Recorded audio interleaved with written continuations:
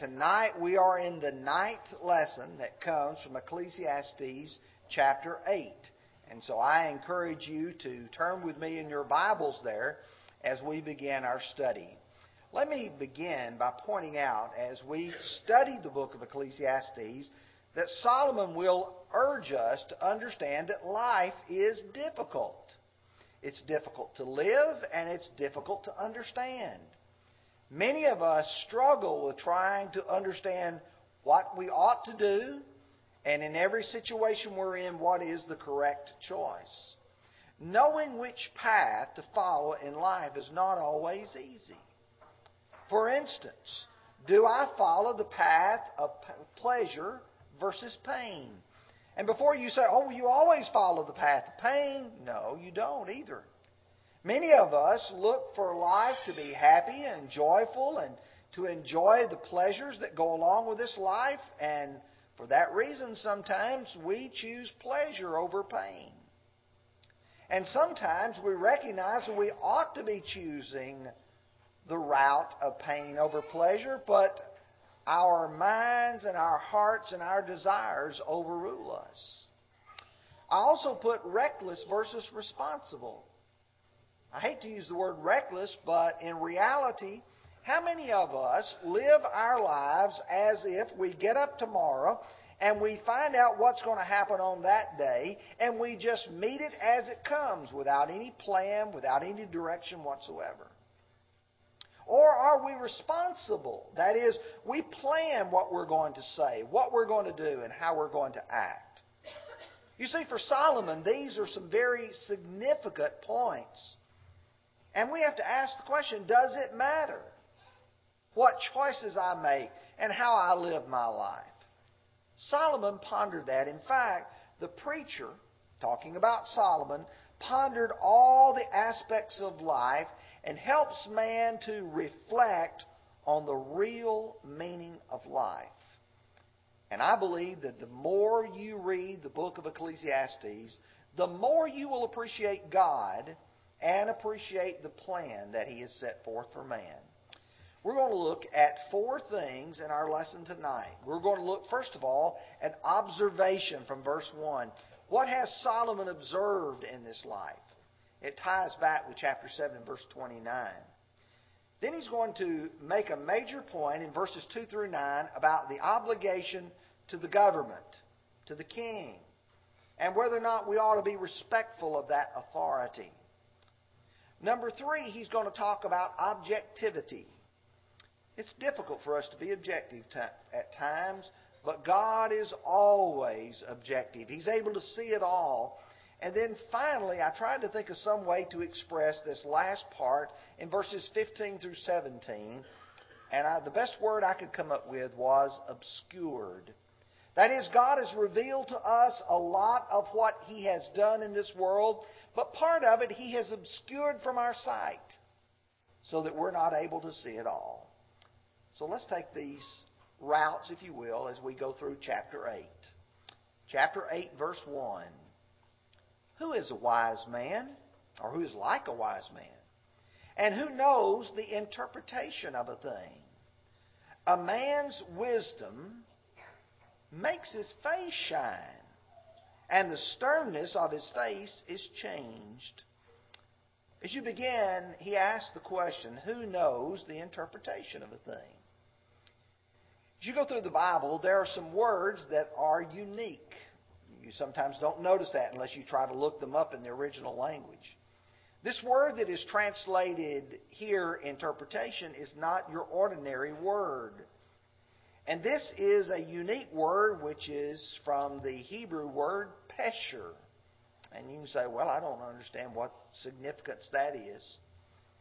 If you ever do any study or watching a movie on the Dead Sea Scrolls, they will talk about the pesher scrolls. And what they are commentaries on the Old Testament passages. For instance, there are some scrolls on the prophet Habakkuk. There is a Pesher Habakkuk, which is a commentary. And what they mean by that is, this is the solution to understanding this book. So when Solomon uses this word here and he talks about who knows the interpretation, who knows the solution to life, who's got it figured out? Well, taken with chapter 7 verse 29, here's what he is saying. Truly this only I have found, that God made man upright, but they have sought out many schemes. The American Standard says they've sought out many inventions. What he is describing here, can you find a man who has a solution to life as to why you and I choose to do wrong? Why is it that we find so many different ways to go away from God? Especially in light of the fact of all that God has done for us. So Solomon says, who has got this figured out? Who knows the solution? Who has the interpretation to this? Now, one of the next things he says, it makes his face to shine. And then he talks about the sternness of his face changed. He's not talking about two different things. He's talking about a man's normal look in life, the sternness of his face. I want you to imagine you've got a book open here, and you're reading along, and you're trying to figure out what the writer is saying, and then all of a sudden, it comes to you just like that. Oh, I got it figured out. Do you know what happens to a person's face when they figure something out? The man's face will reflect the accomplishment of his investigation. Eureka! I found it! It's almost as if a smile comes over his face. As if this expression has changed. It's only by God's revelation, however, that one can come to that level of excitement. How many of you have ever been reading through the Bible and you read through a passage of Scripture and you say, I don't really get that? And maybe you look in the margin of your Bible there and you see some parallel passages, some verse references. And you go and you read that, and then you come back and you read this passage again. And you say, all right, I got it now. That's Solomon talking about understanding life. He's gotten it. He's figured out the solution. Now Solomon from that is going to talk about some things that are related to it. So he's going to move to obligation. And I want you to read with me now verses 2 through 9. As he says, I say, keep the king's commandment for the sake of your oath to God. Do not be hasty to go from his presence.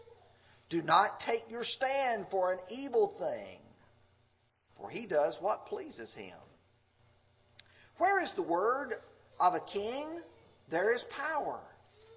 And who may say to him, what are you doing? He who keeps his command will experience nothing harmful. And a wise man's heart will discern both time and judgment. Because for every matter there is time and judgment. Though the misery of man increases greatly, for he does not know what will happen. So who can tell him when it will occur? No one has power over the Spirit to retain the Spirit. And no one has power over the day of death. There's no release from war. And wickedness will not deliver those who are given to it. All this I have seen and applied my heart to every work that is done under the sun. There's a time which one man rules over another to his own hurt. Let's explore what Solomon is talking here about this obligation. He's talking about submitting to the authority of the king. And submitting to authority is a challenge because no one wants someone else telling him what to do. Now, I'd really challenge each and every one of you to see if that is not in your life as well as in mine. How many of us want our government telling us what to do, when to do it, how to do it? How many of us who, when we were teenagers in our homes, wanted our parents to tell us, you've got to make up your bed, you've got to take a bath, you've got to do your chores?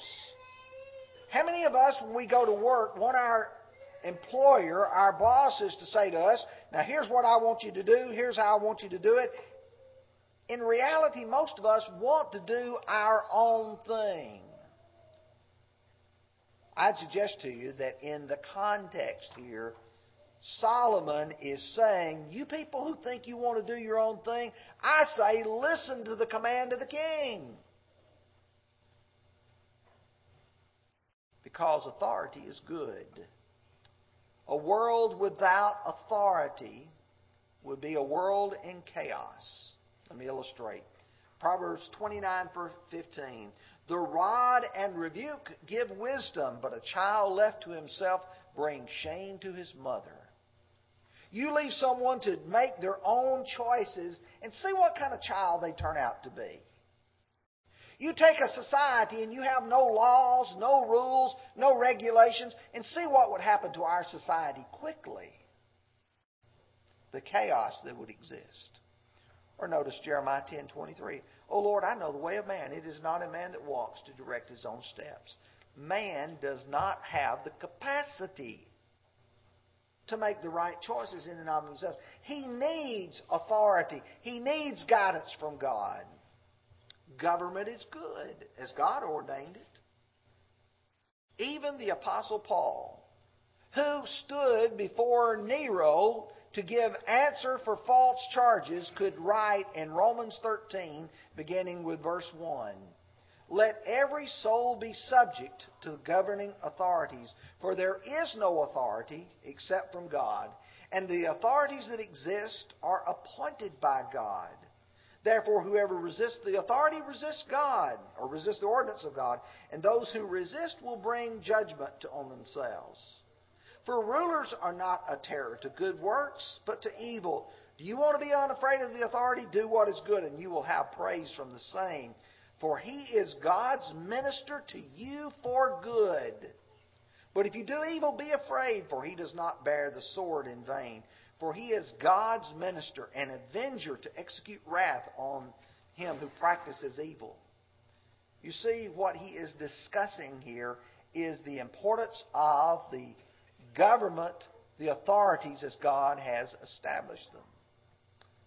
And then he's going to give some phrases that appear after that, and it's easier to just skip over them. But he says, do not be hasty to go from his presence.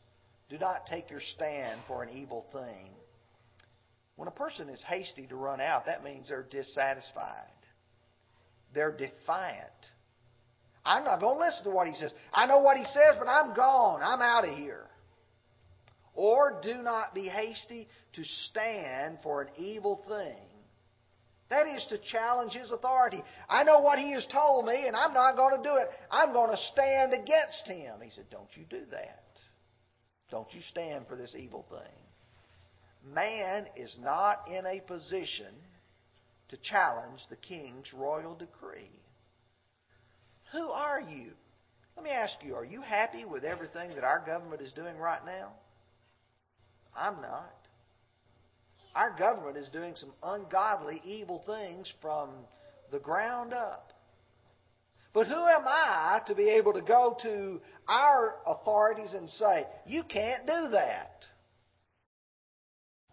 They'll laugh me out of there. You do it in some countries, and they will take your life. And Solomon is expressing that. A wise man's heart discerns both time and judgment. He realizes, you know what? There's a season, there's a time for everything. There's a time to speak up and there's a time to be quiet. Chapter 3, verse 17 says, I said in my heart, God shall judge the righteous and the wicked, for there is a time for every purpose and for every work. I may not be able to correct all of the ungodly things our government does, but I know one thing. There's a God in heaven who's going to correct it one day. And I should not fret myself because I can't change everything. I will tell you that is a fault I have. I wish I could change everything. I wish I could straighten some people out. I wish I could tell people that the lottery is a stupid tax. I wish our government would quit approving the slaughter of innocent babies. There's so many things that I would like to change, but I understand God's in control and not me. But then Solomon goes on to point out there's some limitation to these authorities here. Kings or anyone else does not have the power to keep from dying. Oh yes, they can bring in the best doctors. They can bring in those who will try to help them. But you know what has happened to every king who has lived in the past? With the exception of the ones who are in our generation, they're all dead. Not a one of them were able to prevent their death. Listen to Isaiah 38 verses 1 and 2. In those days Hezekiah was sick and near death. And Isaiah the prophet, the son of Amos, went to him and said, Thus says the Lord, set your house in order, for you shall die and not live. And Hezekiah turned his face to the wall and prayed to the Lord. Why did he pray? Because there's nobody else who can save him. He doesn't have the power over the day of his death. In Psalm 49, verse 6 through 10, those who trust in their wealth and boast in the multitude of their riches, none of them by any means can redeem his brother, nor give God ransom for him. For the redemption of their souls is costly, and it shall cease forever, that he should continue to live eternally and not see the pit. For he sees wise men die, likewise the fool and the senseless person perish, and leave their wealth to others. Did you hear what he says? There's nobody, I don't care how rich you are. You can't go to God and say, God, I will give you $1 billion if you'll preserve the life of my brother, the life of my sister, my mother, my father, my son, my daughter. You can't pay enough. You have to realize the king can't do everything. He still stands under the subjection of God. Just like one engaged in a war may not be released. He's there fighting the battle. You and I are in this life, and we can't turn around and say, I don't want to be here. One's wickedness will not release a sinner either. I think he's talking about the enslavement of sin here. In John 8, verse 34, Jesus said, Most assuredly I say to you, that whoever commits sin is a slave of sin. And then Peter would say, while they promise them liberty, they themselves are slaves of corruption, or bondservants of corruption, of whom a man is overcome, by him is he also brought into bondage. One man may rule over another to his hurt. You know, sometimes those who have the authority, those who have the power, those kings were so drunk with their power that they hurt their own selves.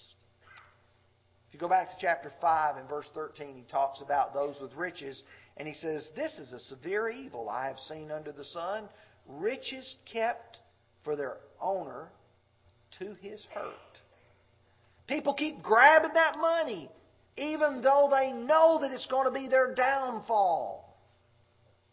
By the same token, there are some people who grab a hold of riches and wealth, and it too is for their own downfall. The third thing that Solomon is going to discuss is in verses 10 through 14. Then I saw the wicked buried, who had come and gone from a place of holiness, and they were forgotten in the city where they had done. This also is vanity. Because the sentence against an evil work is not executed speedily, therefore the hearts of the sons of men is fully set in them to do evil. Though a sinner does evil 100 times, and his days are prolonged, yet I surely know that it will be well with those who fear God, who fear before Him. But it will not be well with the wicked. Nor will he prolong his days, which are as a shadow, because he does not fear before God. There is vanity which occurs on the earth, that there are just men to whom it happens according to the work of the wicked. And again, there are wicked men to whom it happens according to the work of righteousness. And this, I said, also is vanity.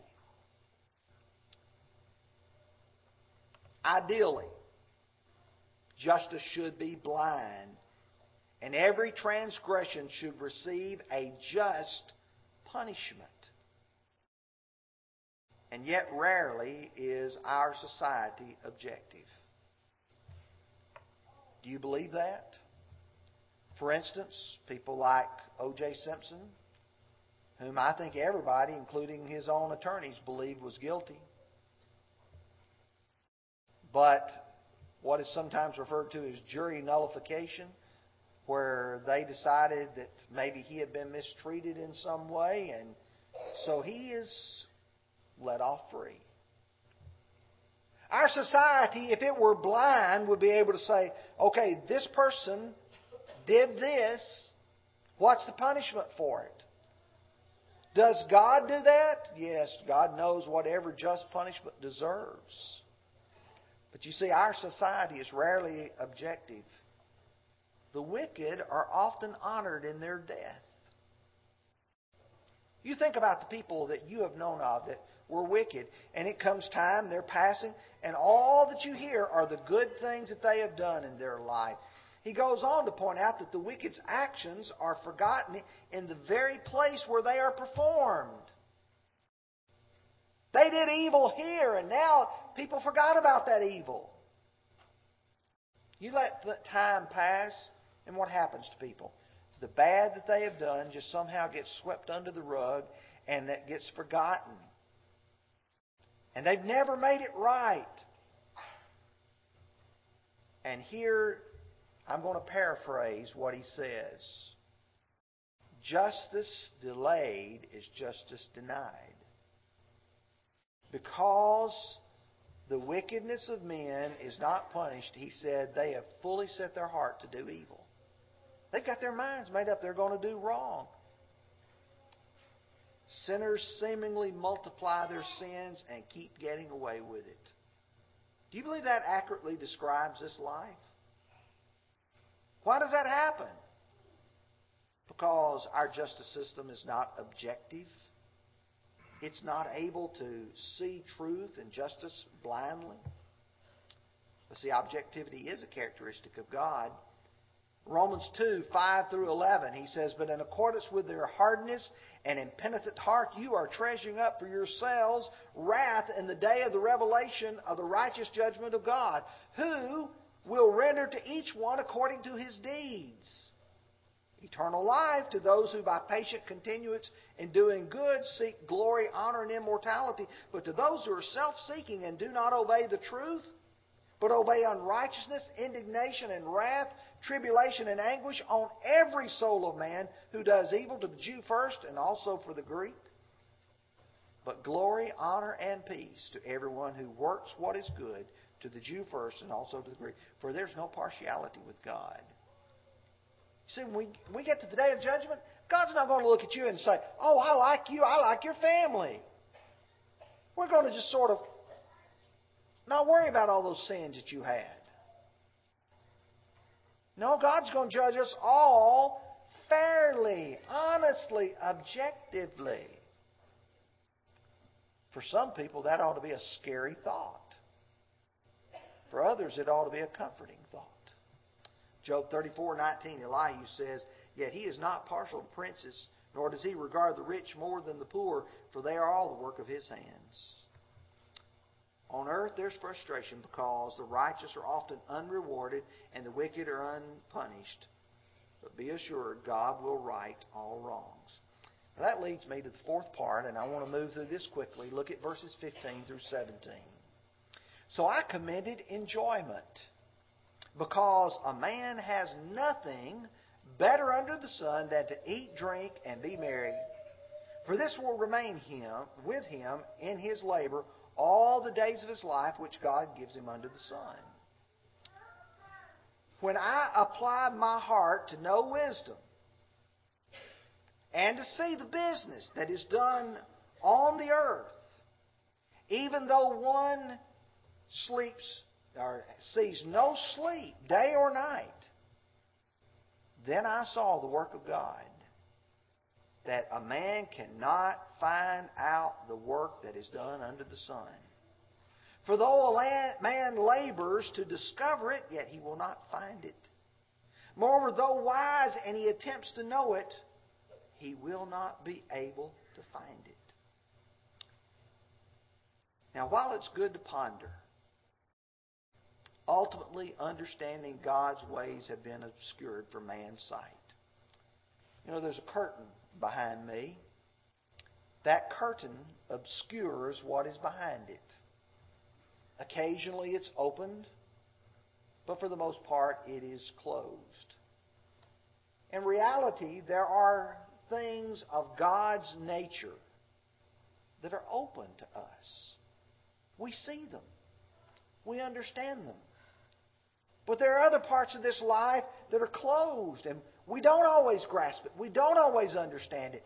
Notice the considerable effort that he said he applied. He said, I applied my heart to know wisdom. It wasn't just superficial. He really tried. He said to see the business that is done on the earth. We're not talking about what goes on in heaven. We're talking about why people do what they do here on earth. He said, no sleep, day or night. It wasn't he didn't try hard enough. It wasn't he didn't try long enough. He wanted to know. Hence, trust God and enjoy what He has given. That's tough, folks. It really is.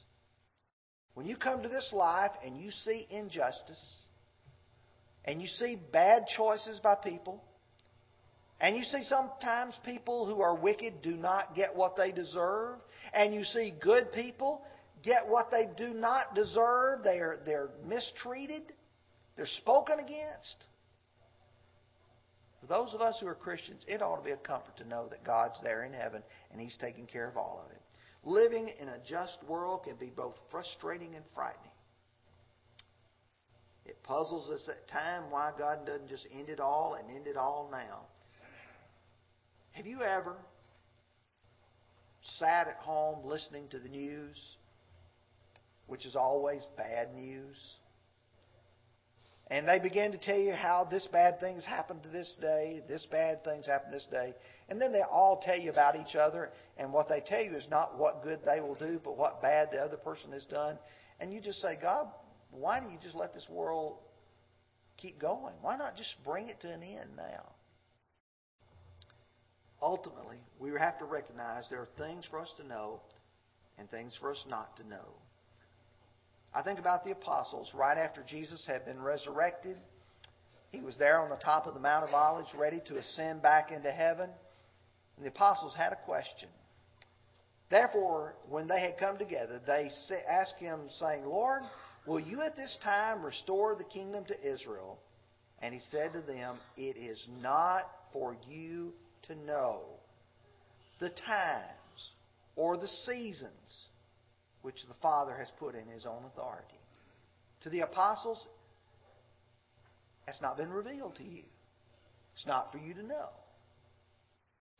In Deuteronomy 29:29, the secret things belong to the Lord our God, but the things that are revealed belong to us and to our children forever, that we may do all the words of this law. Be thankful that God has revealed to us what He has, and have confidence and trust that He Himself will right all wrongs. If you will, take your songbook out now, and we're going to sing an invitation song. And if you are not ready to meet the Lord, if you are one of those who has evil in your life, this is an opportunity for you. An opportunity for you to become a Christian by belief in Jesus Christ, repenting of your sins, confessing that faith, and being baptized. If you are a child of God and you know there's sin in your life, why are you carrying that burden around with you? You can lay that burden down tonight at the feet of our Savior, and He will forgive you. Would you come as we stand and sing?